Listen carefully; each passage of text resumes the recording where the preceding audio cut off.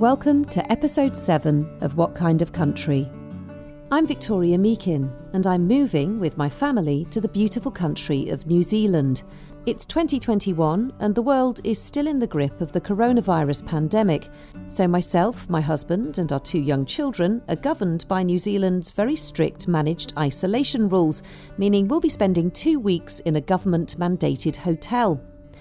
And I'm delighted to say that I'll be dedicating part of that time to speaking remotely to some very generous Kiwis who've given up their time to help me answer the question, in 2021, what kind of country are we moving to?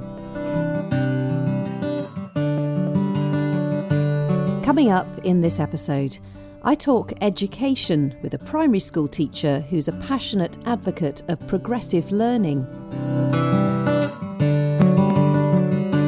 Now we've reached the halfway point of this podcast and also our stay in MIQ.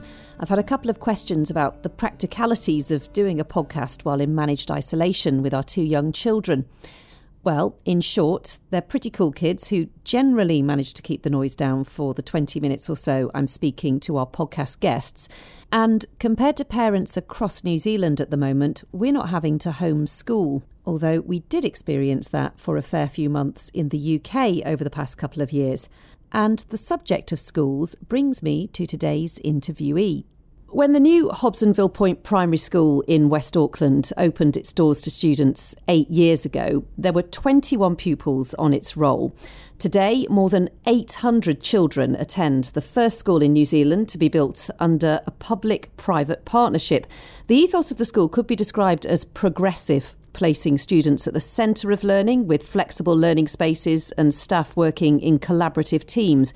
The aim is to prepare students for the future, a future that will look very different to the post-school experience that young people had in previous decades. At the heart of this is my guest today, the school's foundation principal, Daniel Birch, who has been at the school since its inception. Hi, Daniel. Good morning. Thanks for taking the time to speak to me today. As usual for this podcast, I'm going to begin by asking you 3 general questions about your country. So, firstly, can I ask, what is your favourite New Zealand beach? It's a challenging question because beach is possibly my favourite place to be whenever I can be. But at the moment, my favourite beach is Muriwai. West Auckland, black sand, wild, amazing beach.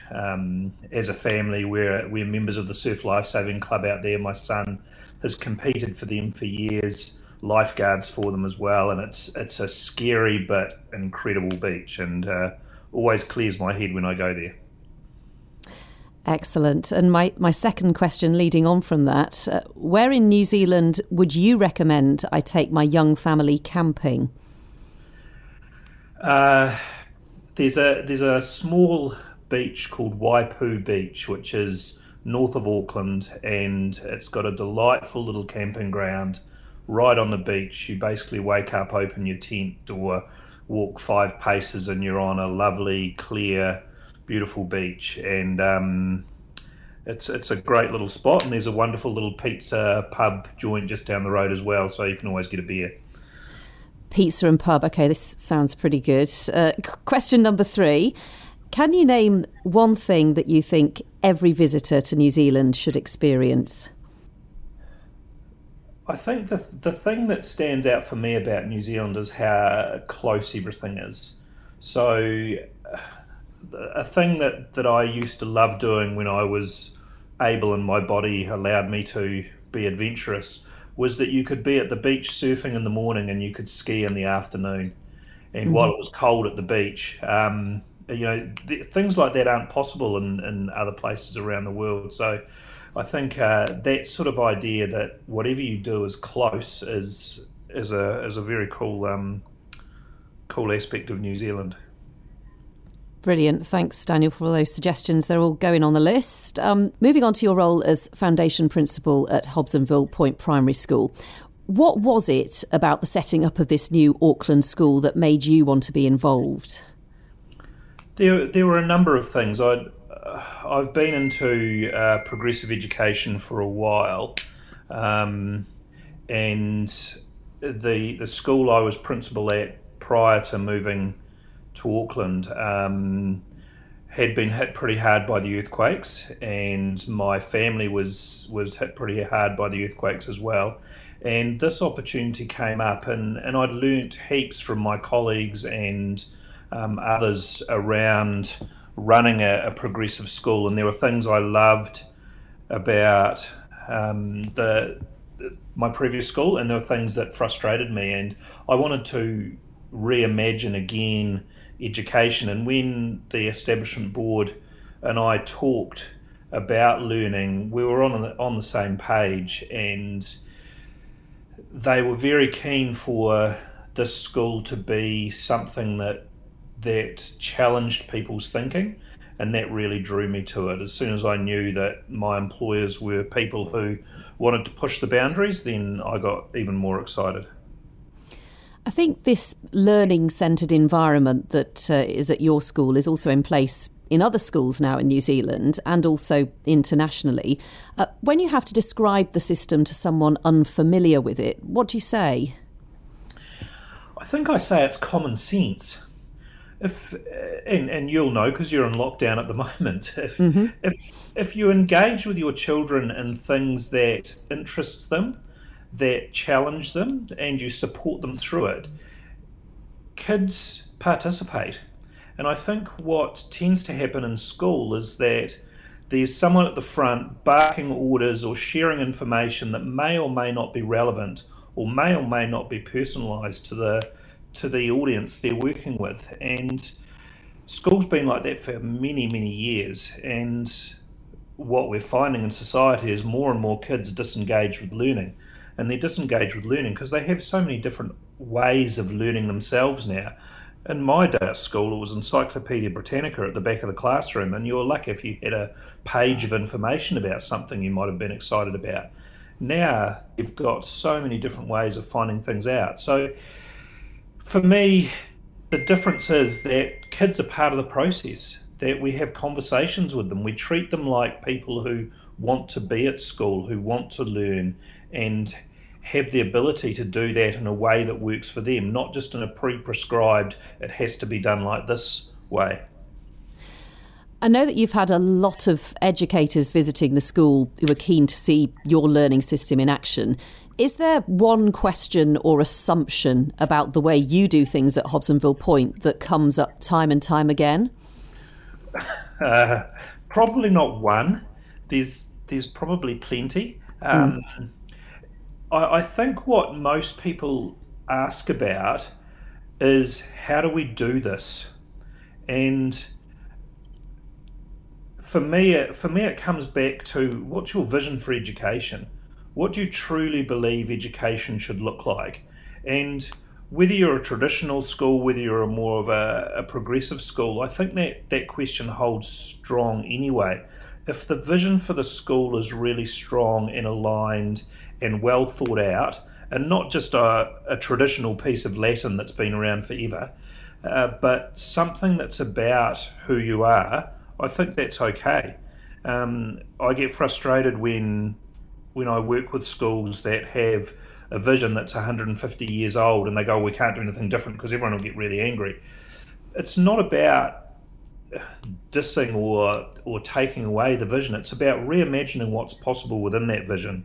And so my challenge, or the answer to the question, how do we do this, is make sure your vision is really relevant. I've read a description of the school supporting students to be future ready. What sort of qualities and skills do you think will be the most important to young Kiwi adults of, say, the 2030s? I think that's a really difficult question, because we're not making it up, but we're assuming a lot based on what we've learned over the last 10, 15 years. And if you think about how society has changed, and then you think about the last 18 months with COVID being around, what sort of world are our kids going into? And it's going to be a really complex world. So if you take that notion that the world's going to be complex, what then do we believe is important? Well, I think collaboration is huge. The ability to work alongside people and learn from them, challenge them, um, as a group come up with wonderful ideas is important. I think resilience is really important, and we're going to need lots of it moving forward, and that's a hard one to teach because society isn't very resilient at the moment, and parents are very concerned about their children and very concerned about their education, so often try and save them rather than challenge them. So resilience is a key one. I think being a problem solver and a problem finder, entrepreneurial in a way, trying to look for solutions that no one's thought of. So we often talk about our dispositional curriculum being as important, if not more important, than the academic curriculum, because those are the tools and skills that you'll carry with you for life. You might not remember how to do quadratic equations, but you will remember how to collaborate with others because it's been a big part of your world. With the school having been operating for around 8 years now, have you nearly seen the first full cohort or generation of children through the school from start to finish? Yes, we've had one child graduate who started with us at 5 and finished with us at year 8, because in your introduction you talk about us having 21 children when we started. Of those 21, I think 3 were 5. One of them has been with us the whole time, and 2 moved out of Auckland. So we've had one child who's done that, which doesn't give us much good data to go by. However, our kids move on to our secondary school, Hobsonville Point Secondary School, which has a similar philosophy to us. And every year I go to the prize givings, and the majority of prizes are given to our kids. And they're given to our kids for wonderful, they call them their Hobsonville habits. So instead of all academic prizes, their prizes are all around being great people. And so our kids win prizes for being the most collaborative, being the most innovative, those sort of values, which I really appreciate, I think is great. Fantastic. And 8 years on, and with the school at full capacity, what further ambitions do you have for Hobsonville Point? I think our challenge is, when you're progressive and when you're trying to do things that are a little bit out of the box, staffing is always a challenge. You get early adopters, and we've been lucky. We've kept the majority of our staff who started with us when we opened, and we continue to keep most of our staff. But teaching's not a very popular occupation, and it's challenging finding more staff, and especially finding staff who are willing to risk and change and do things differently. So I'm lucky at the moment. I've got a wonderful staff. I worry as we continue to grow, which we will do, that it'll be continually harder to access quality teachers. So our next plans are, we're about to build an extension which will take our roll from 690, which is what we're built for at the moment, through to 1,200. So that extension will hold 800 odd kids, which will be an interesting challenge, having a massive build on the site while we still run the school. This is a more general question from a newcomer about the services and healthcare available to New Zealand children. I noticed some schools on their websites talk about dental healthcare being offered or given to students. Is that standard across the country? And what other care comes under the school remit? Yes, dental care is standard. Eye checks and hearing checks are also part of schools. So there's a dental van that has an area. It may be different in rural locations, it may be a bit tougher, but for primary schools especially, there's a dental van that will attend your school on a semi-regular basis, and all kids go through and get a checkup. If there's issues with their teeth, then they get referred on to a more specialist centre. And then there's also hearing and vision people who will come around to your school and test kids if they need it. And that's usually something parents request or teachers have noticed to get that done. And again, that's referred on if there's any issues.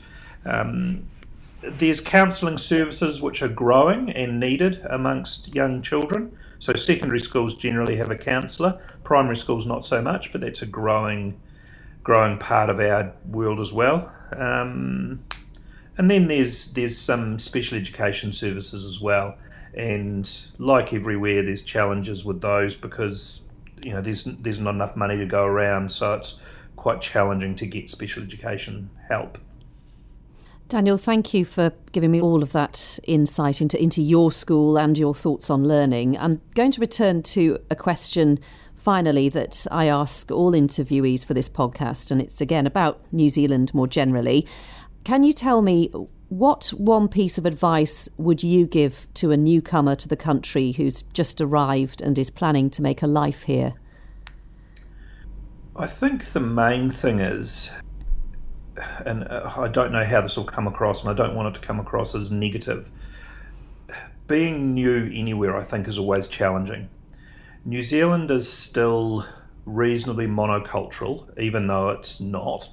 It's still reasonably monocultural in its outlook. It's still dominated by white, middle class, a cohort of people who believe they have rights. And I think what I'm enjoying seeing now, and hopefully what you get to experience as a newcomer, is an engagement in our cultural history.